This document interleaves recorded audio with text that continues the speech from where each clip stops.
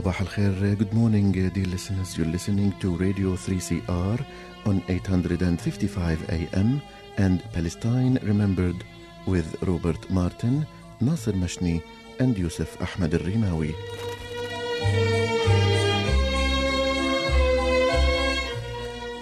Palestine Remembered is Australia's only English-language radio program that is totally dedicated to Palestine. We'd like to welcome those listening on 855 and those that will join us on podcast at 3cr.org.au.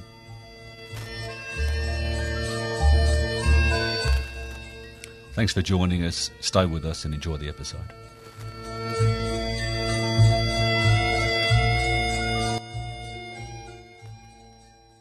Good morning, Melbourne.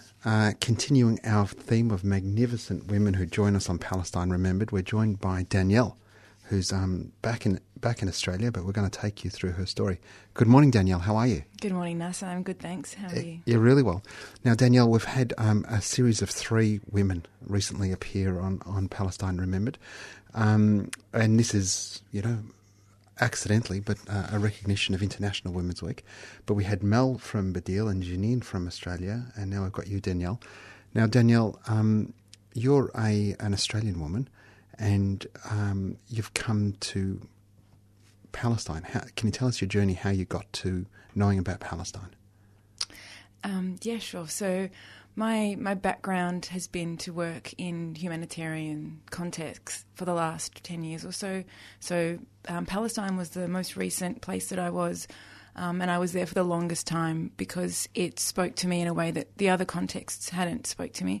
But prior to that, I was also in other countries across Africa, the Middle East and Asia as well, working as a humanitarian. Growing up here in Melbourne, I have my parents, my mum's background is Lebanese, so there has been this natural draw to the Middle East.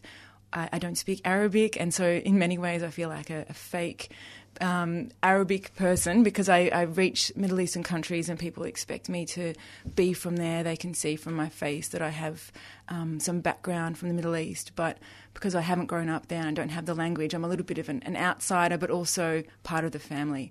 And the culture of the Middle East has felt somehow like home to me. So I feel really natural and comfortable living in the Middle East, and the hospitable nature is really common to my family.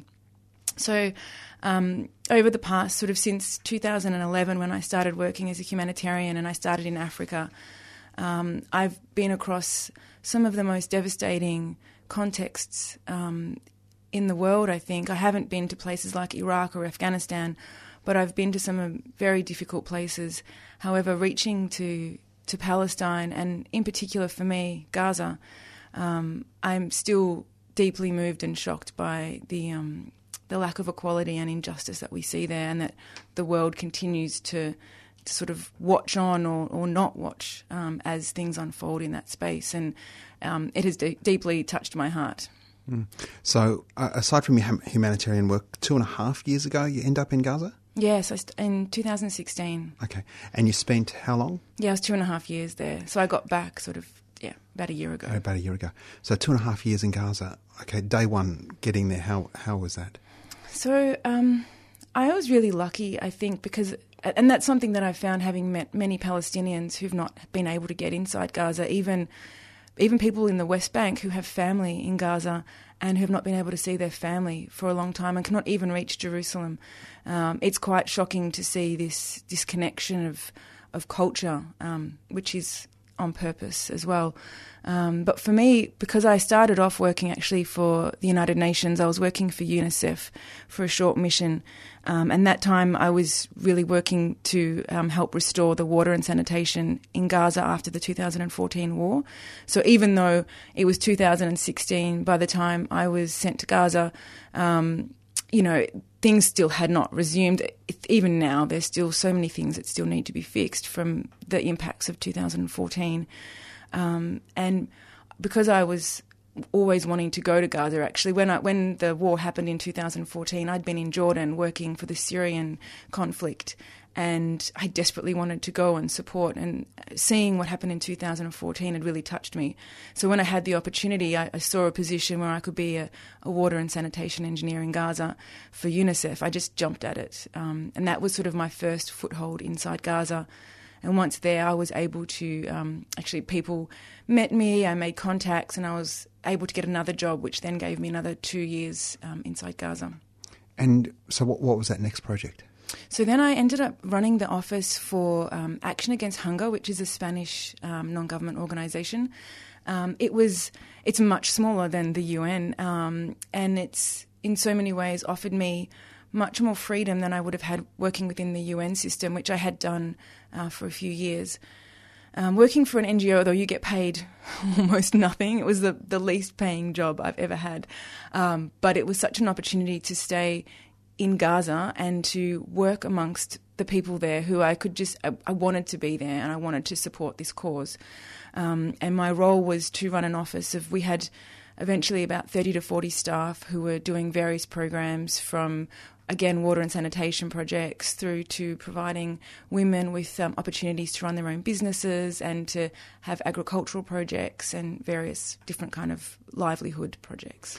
So because the reality is Israel portrays Gaza as, a hotbed of terrorism, and everybody in Gaza is a Hamas operative, and they just want to drive every Jew into the sea, and they're terrible human beings, which is why we can keep it an open-air prison.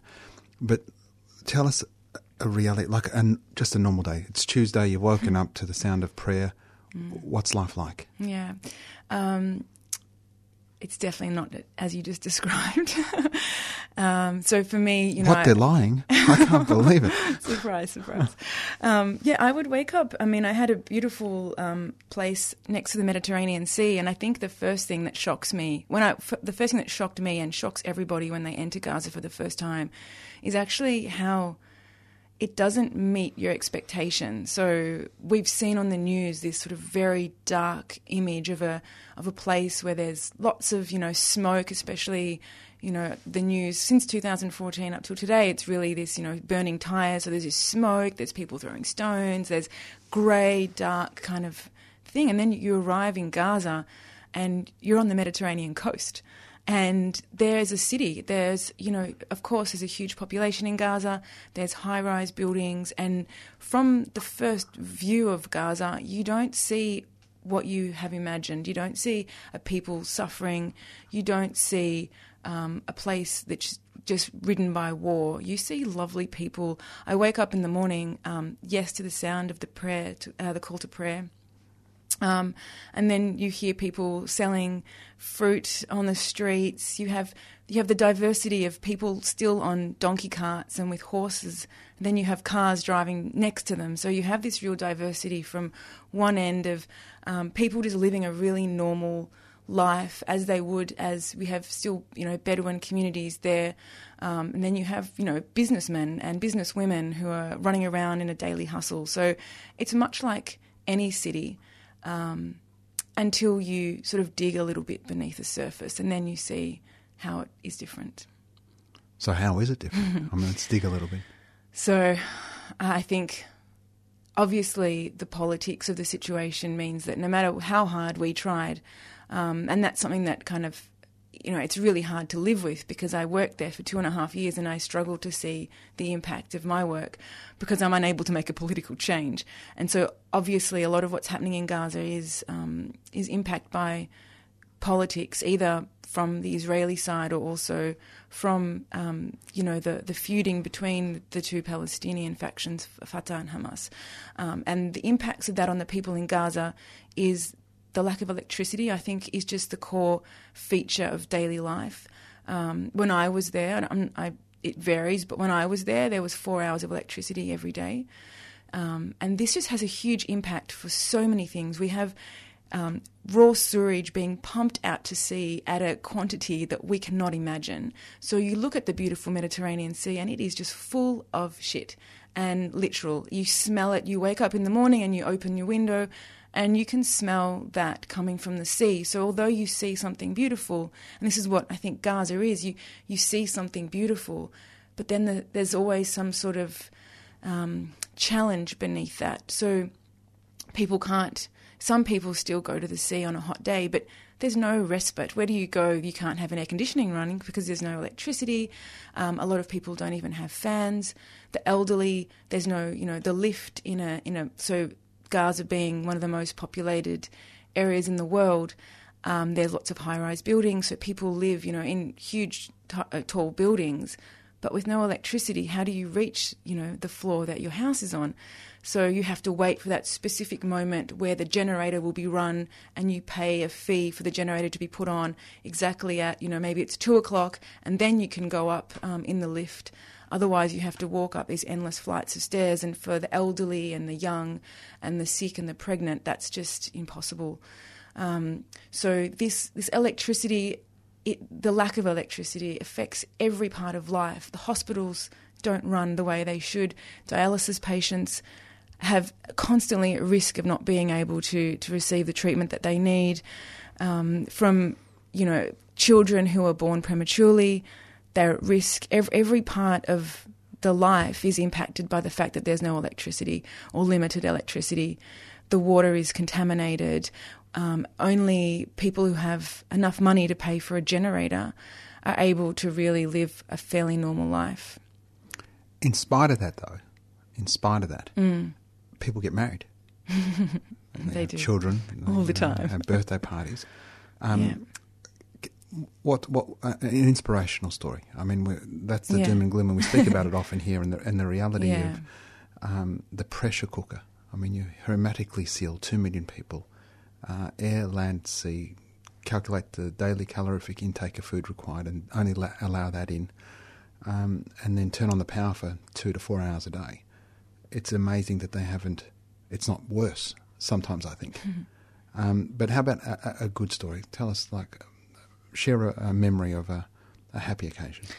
I think for me, it's I'm not sure if we can call it resilience. There's certainly an element of resilience, but this acceptance of life and that they will make the most of what they've got. I think this is truly inspirational. Every day I would come to the office, and I've come from here. I come from Melbourne. I'm extraordinarily lucky. And so when I come to work, sometimes I'm the one who's like, God, guys, this is terrible. How? And people are still smiling and they're still getting on with life in a way that just would uplift me and enable me to do my job every day. And one beautiful example for me is the women who, in so many ways, their lives they don't have the same access to opportunities that I have. So I'm able to be working in Gaza with them. And I had a particularly... I'm not sure what it is about the Gazan women, but every woman I seem to encounter was incredibly intelligent, incredibly well educated, as are the men. But the women have this fire inside them, which is truly inspirational. Awesome. And we would often have these women's days where we would go to a chalet. So I don't know, this term chalet for me was really unusual, but it's basically... It's a huge thing in Gaza. There's houses along the beach or even inland where they'll have walls so that there is privacy, and you can hire them for a day or overnight even. And it's quite a business, I think. So the business people have managed to make a business out of this in Gaza. And you can hire this chalet, which is just a house with a pool usually. And we would all go, the women from my office, we would all get together and we'd meet at this chalet. And for one day, we would pump the music by the pool. We'd be dancing, belly dancing around together, and just telling stories. Women who, most of the women they don't know how to swim because they're not, able to do that growing up. Some who had access to pools could, but very few. So they're all, with their blow-up armbands, like little kids have here, the floaties, exactly. With their floaties getting in the pool, teaching each other how to swim, teaching each other how to dance, with the music blaring. And I was, it was interesting for me the first time I went to one of these functions because I was like, hey, day by the pool, grab my book, we're going to sit in silence on my towel, not dressing up, wearing my shorts and a T-shirt, and I get there and the women are glammed up. This is their moment to really enjoy together, and this camaraderie and this just, I don't even know how to describe it. I would just sit there watching them and smiling. It made me so happy to see all of these women who just were letting go. They, for their whole lives, they have such a responsibility as mother, as wife, as often they're like the breadwinner for the family. And then we have these moments on a weekend where we could get together, eat food, drink juice, dance around, and just let our hair down. And it was amazing for me to see that, and just to see how we find fun when, there's no nightclubs in Gaza, there's no pubs, there's not the same, even cinemas. It's really hard to find entertainment, and people there are often really bored, and this is the way that they find their enjoyment. So I always loved those days. Yeah. Look, my cheeks are hurting from smiling so much, but it sounds like pure, unadulterated joy. Liberated was. From any sense of occupation and oppression. That's in right. that very moment, they're just citizens of Earth. Absolutely. It happen all the time. Stay tuned and join us after this break. You're listening to 3CR Community Radio 855 AM. Visit the 3CR website at 3cr.org.au/podcast to hear the most recent recording from each show, or 3cr.org.au/streaming to listen live.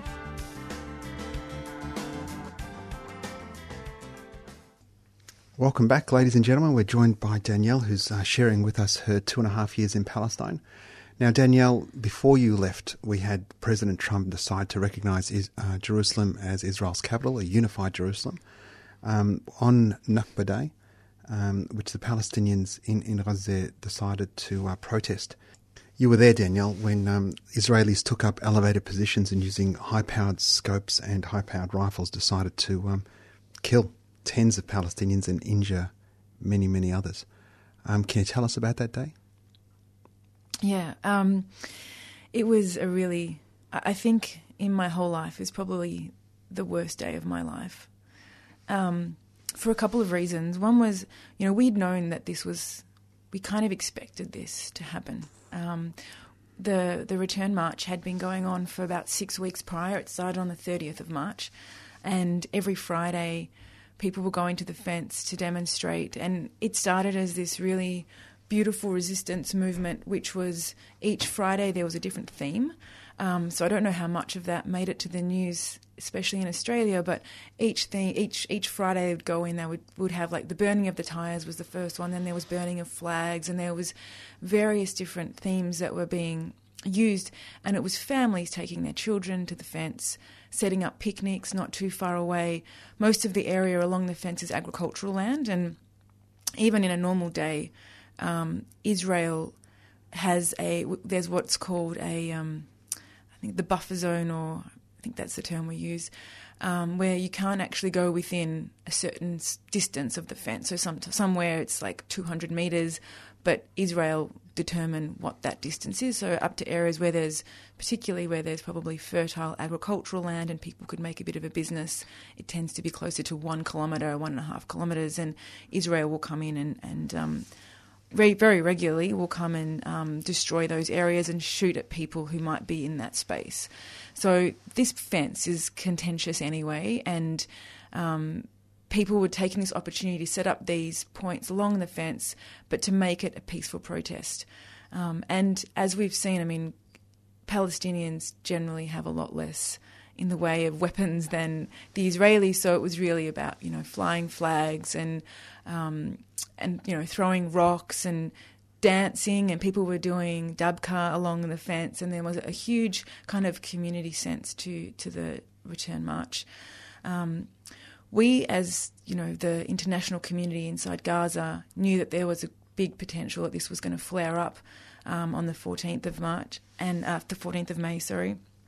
And with the decision of Trump to declare Jerusalem as the capital of Israel, that this was going to be a very important day. And so we were planning for war.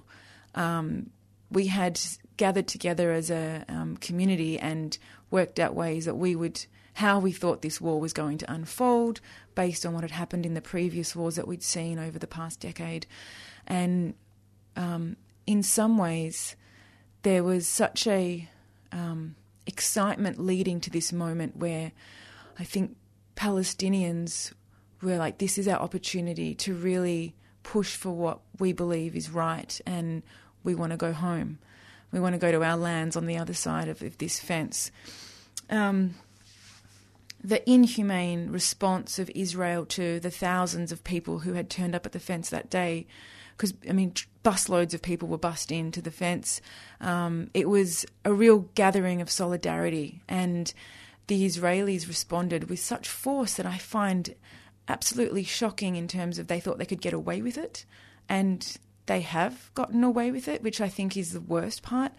From my end, I was inside Gaza, although we had evacuated most of our staff that we thought were non-essential, but I was still inside with a few international staff, not many, but we were planning in case this did escalate to a war. How would we respond? What would we be able to do? How could we provide food to people? If people were separated from other parts of Gaza, we had many, many plans in place. And on the day, all I could do, which I think is why it touched me so deeply, was that all I could do was watch the news. I'm sitting in my office, again with beautiful views of the Mediterranean Sea, and I can just hear ambulances going past my window. And there were ambulances every 2 minutes. I actually stood on my balcony and looked at my watch, and every 2 minutes someone who was injured or dying or dead was going past my window. Now, I did have an office which was fairly close to Al-Shifa Hospital, which is the largest hospital in Gaza, but even so, I couldn't even imagine how many people were affected by the violence that day. And all I could do was sit and watch. And I found that to be so disempowering. And I think that became a little bit of why Palestinians were still going. So people knew the risk and they would still go because they could at least take some control over their situation. So for me that day was just watching numbers on a screen increase, the numbers of dead, the numbers of injured, the numbers of people whose lives would be impacted forever.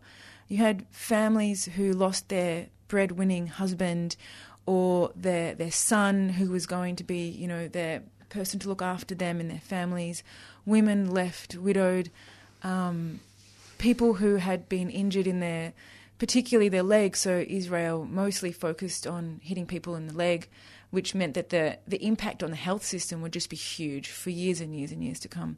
So just that day, although it was one day, the impact of that will go forever, for a very long time anyway. And I think after that, it was the 14th of May and it was the 15th that we had expected it really to blow up. And overnight there were some kind of political conversations between Israel and others, and Hamas and Egypt, I believe. And so on the 15th, people in Gaza were ready. They wanted this to escalate. They wanted the world to see what was happening in Gaza. And the biggest disappointment to the Gazans was that on the 15th, nothing happened. And that feeling of coming into Gaza itself was so quiet. I can't remember it being so quiet. And getting to work on the morning of the 15th and sort of waiting, what's happening next? And people were so disappointed that Hamas, who at that point were, really in control of the negotiations, had given in to whatever it was that had happened overnight. They wanted to keep fighting, and they felt like all the loss, all the people that had died, all the people who had gone to that fence and demonstrated, all that loss was for nothing. And so it was a real sense of disappointment. And we had been planning for this war, and I think, sadly, as conflicting internally it was for me, we almost wanted a war because we just wanted to scream from our depths of our lungs, look here, pay attention to what's going on here, come and help change this situation. And nothing happened. And still nothing happens. And I think that's, for me, the Great Return March was just, and it continued. I don't know if it's still going on now, but yeah. And it got to this point where people die every Friday and people stop paying attention, and another person dies and another person is injured, and the world just turns their back and gets on with life, and people just forget. And I think for me, the story of Gaza is a story of trying to get people to pay attention. And that return march was really, can the international community please, pay attention and help us? And that call went unanswered. And remains to go unanswered. I mean, the reality is the Great Return March happens every Friday, and that whilst the number of dead has diminished, and because the public relations exercise of Israel's machine to cleanse, make it look better. I mean, the reality is we've been dehumanised to a level.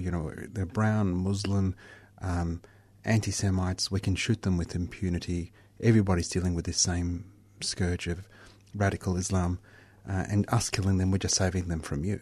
So we're at that level of why it doesn't get reported in the media. But then there's only so many people you can kill from a sniper's vantage point. So then the order goes out, just maim them, take out some knees. And we had a report come out last week in the Israeli papers, and it was reported in Haaretz, and there's some quotes by some of these former snipers, bragging. I kept the casing of every round I fired, said one of them. I have them in my room, so I don't have to make up an estimate. I know 52 definite hits. Is 52 a lot, was the question. I haven't really thought about it. It's not hundreds of liquidations like in the movie American Sniper. We're talking about knees. I'm not making light of it. I shot a human being, but still, where do you stand in comparison to others who served in your battalion? From the point of view of hits, I have the most. In my battalion, they would say, look, here comes the killer. When I come back from the field, they would ask, well, how many did you shoot today? You have to understand that before we showed up, knees were the hardest thing to rack up. There was a story about one sniper who had 11 knees all told, and people thought no one could outdo him. And then I bought 7, 8 knees in one day within a few hours. I almost broke his record. I mean, this is an Israeli sniper who served on the border, bragging about his killing. I mean, I don't like often talking about the degradation of Israeli society, but we're actually getting to a really terrible place. We've only got a minute to go, Danielle. Perhaps one more uplifting story. That's a hard thing to back up from there. Look, I think today, I think the people of Gaza just who still stay there and who make the choice to stay inside Gaza as their show of resistance. My hats go off to them because they're living a tough life, and in some cases they can get out and they can find a better life for themselves. But on behalf of all of us, they're staying in there and still being happy and still accepting where they are and making the most of every day. And I think it's for them that, we should keep fighting. Fantastic. The greatest support we can show our Palestinian brothers and sisters is to remain resilient, and they're staying steadfast. And, we're not going anywhere. So free Palestine. Thanks so much, Danielle. Thank you.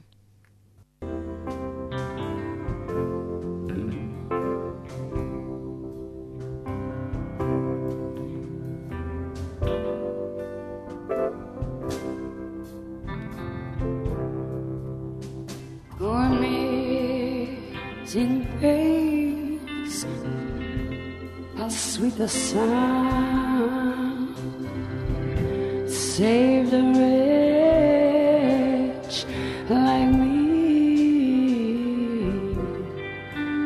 I once was lost, I was blind, I was poor and hungry. Amazing grace set me free. Set me free.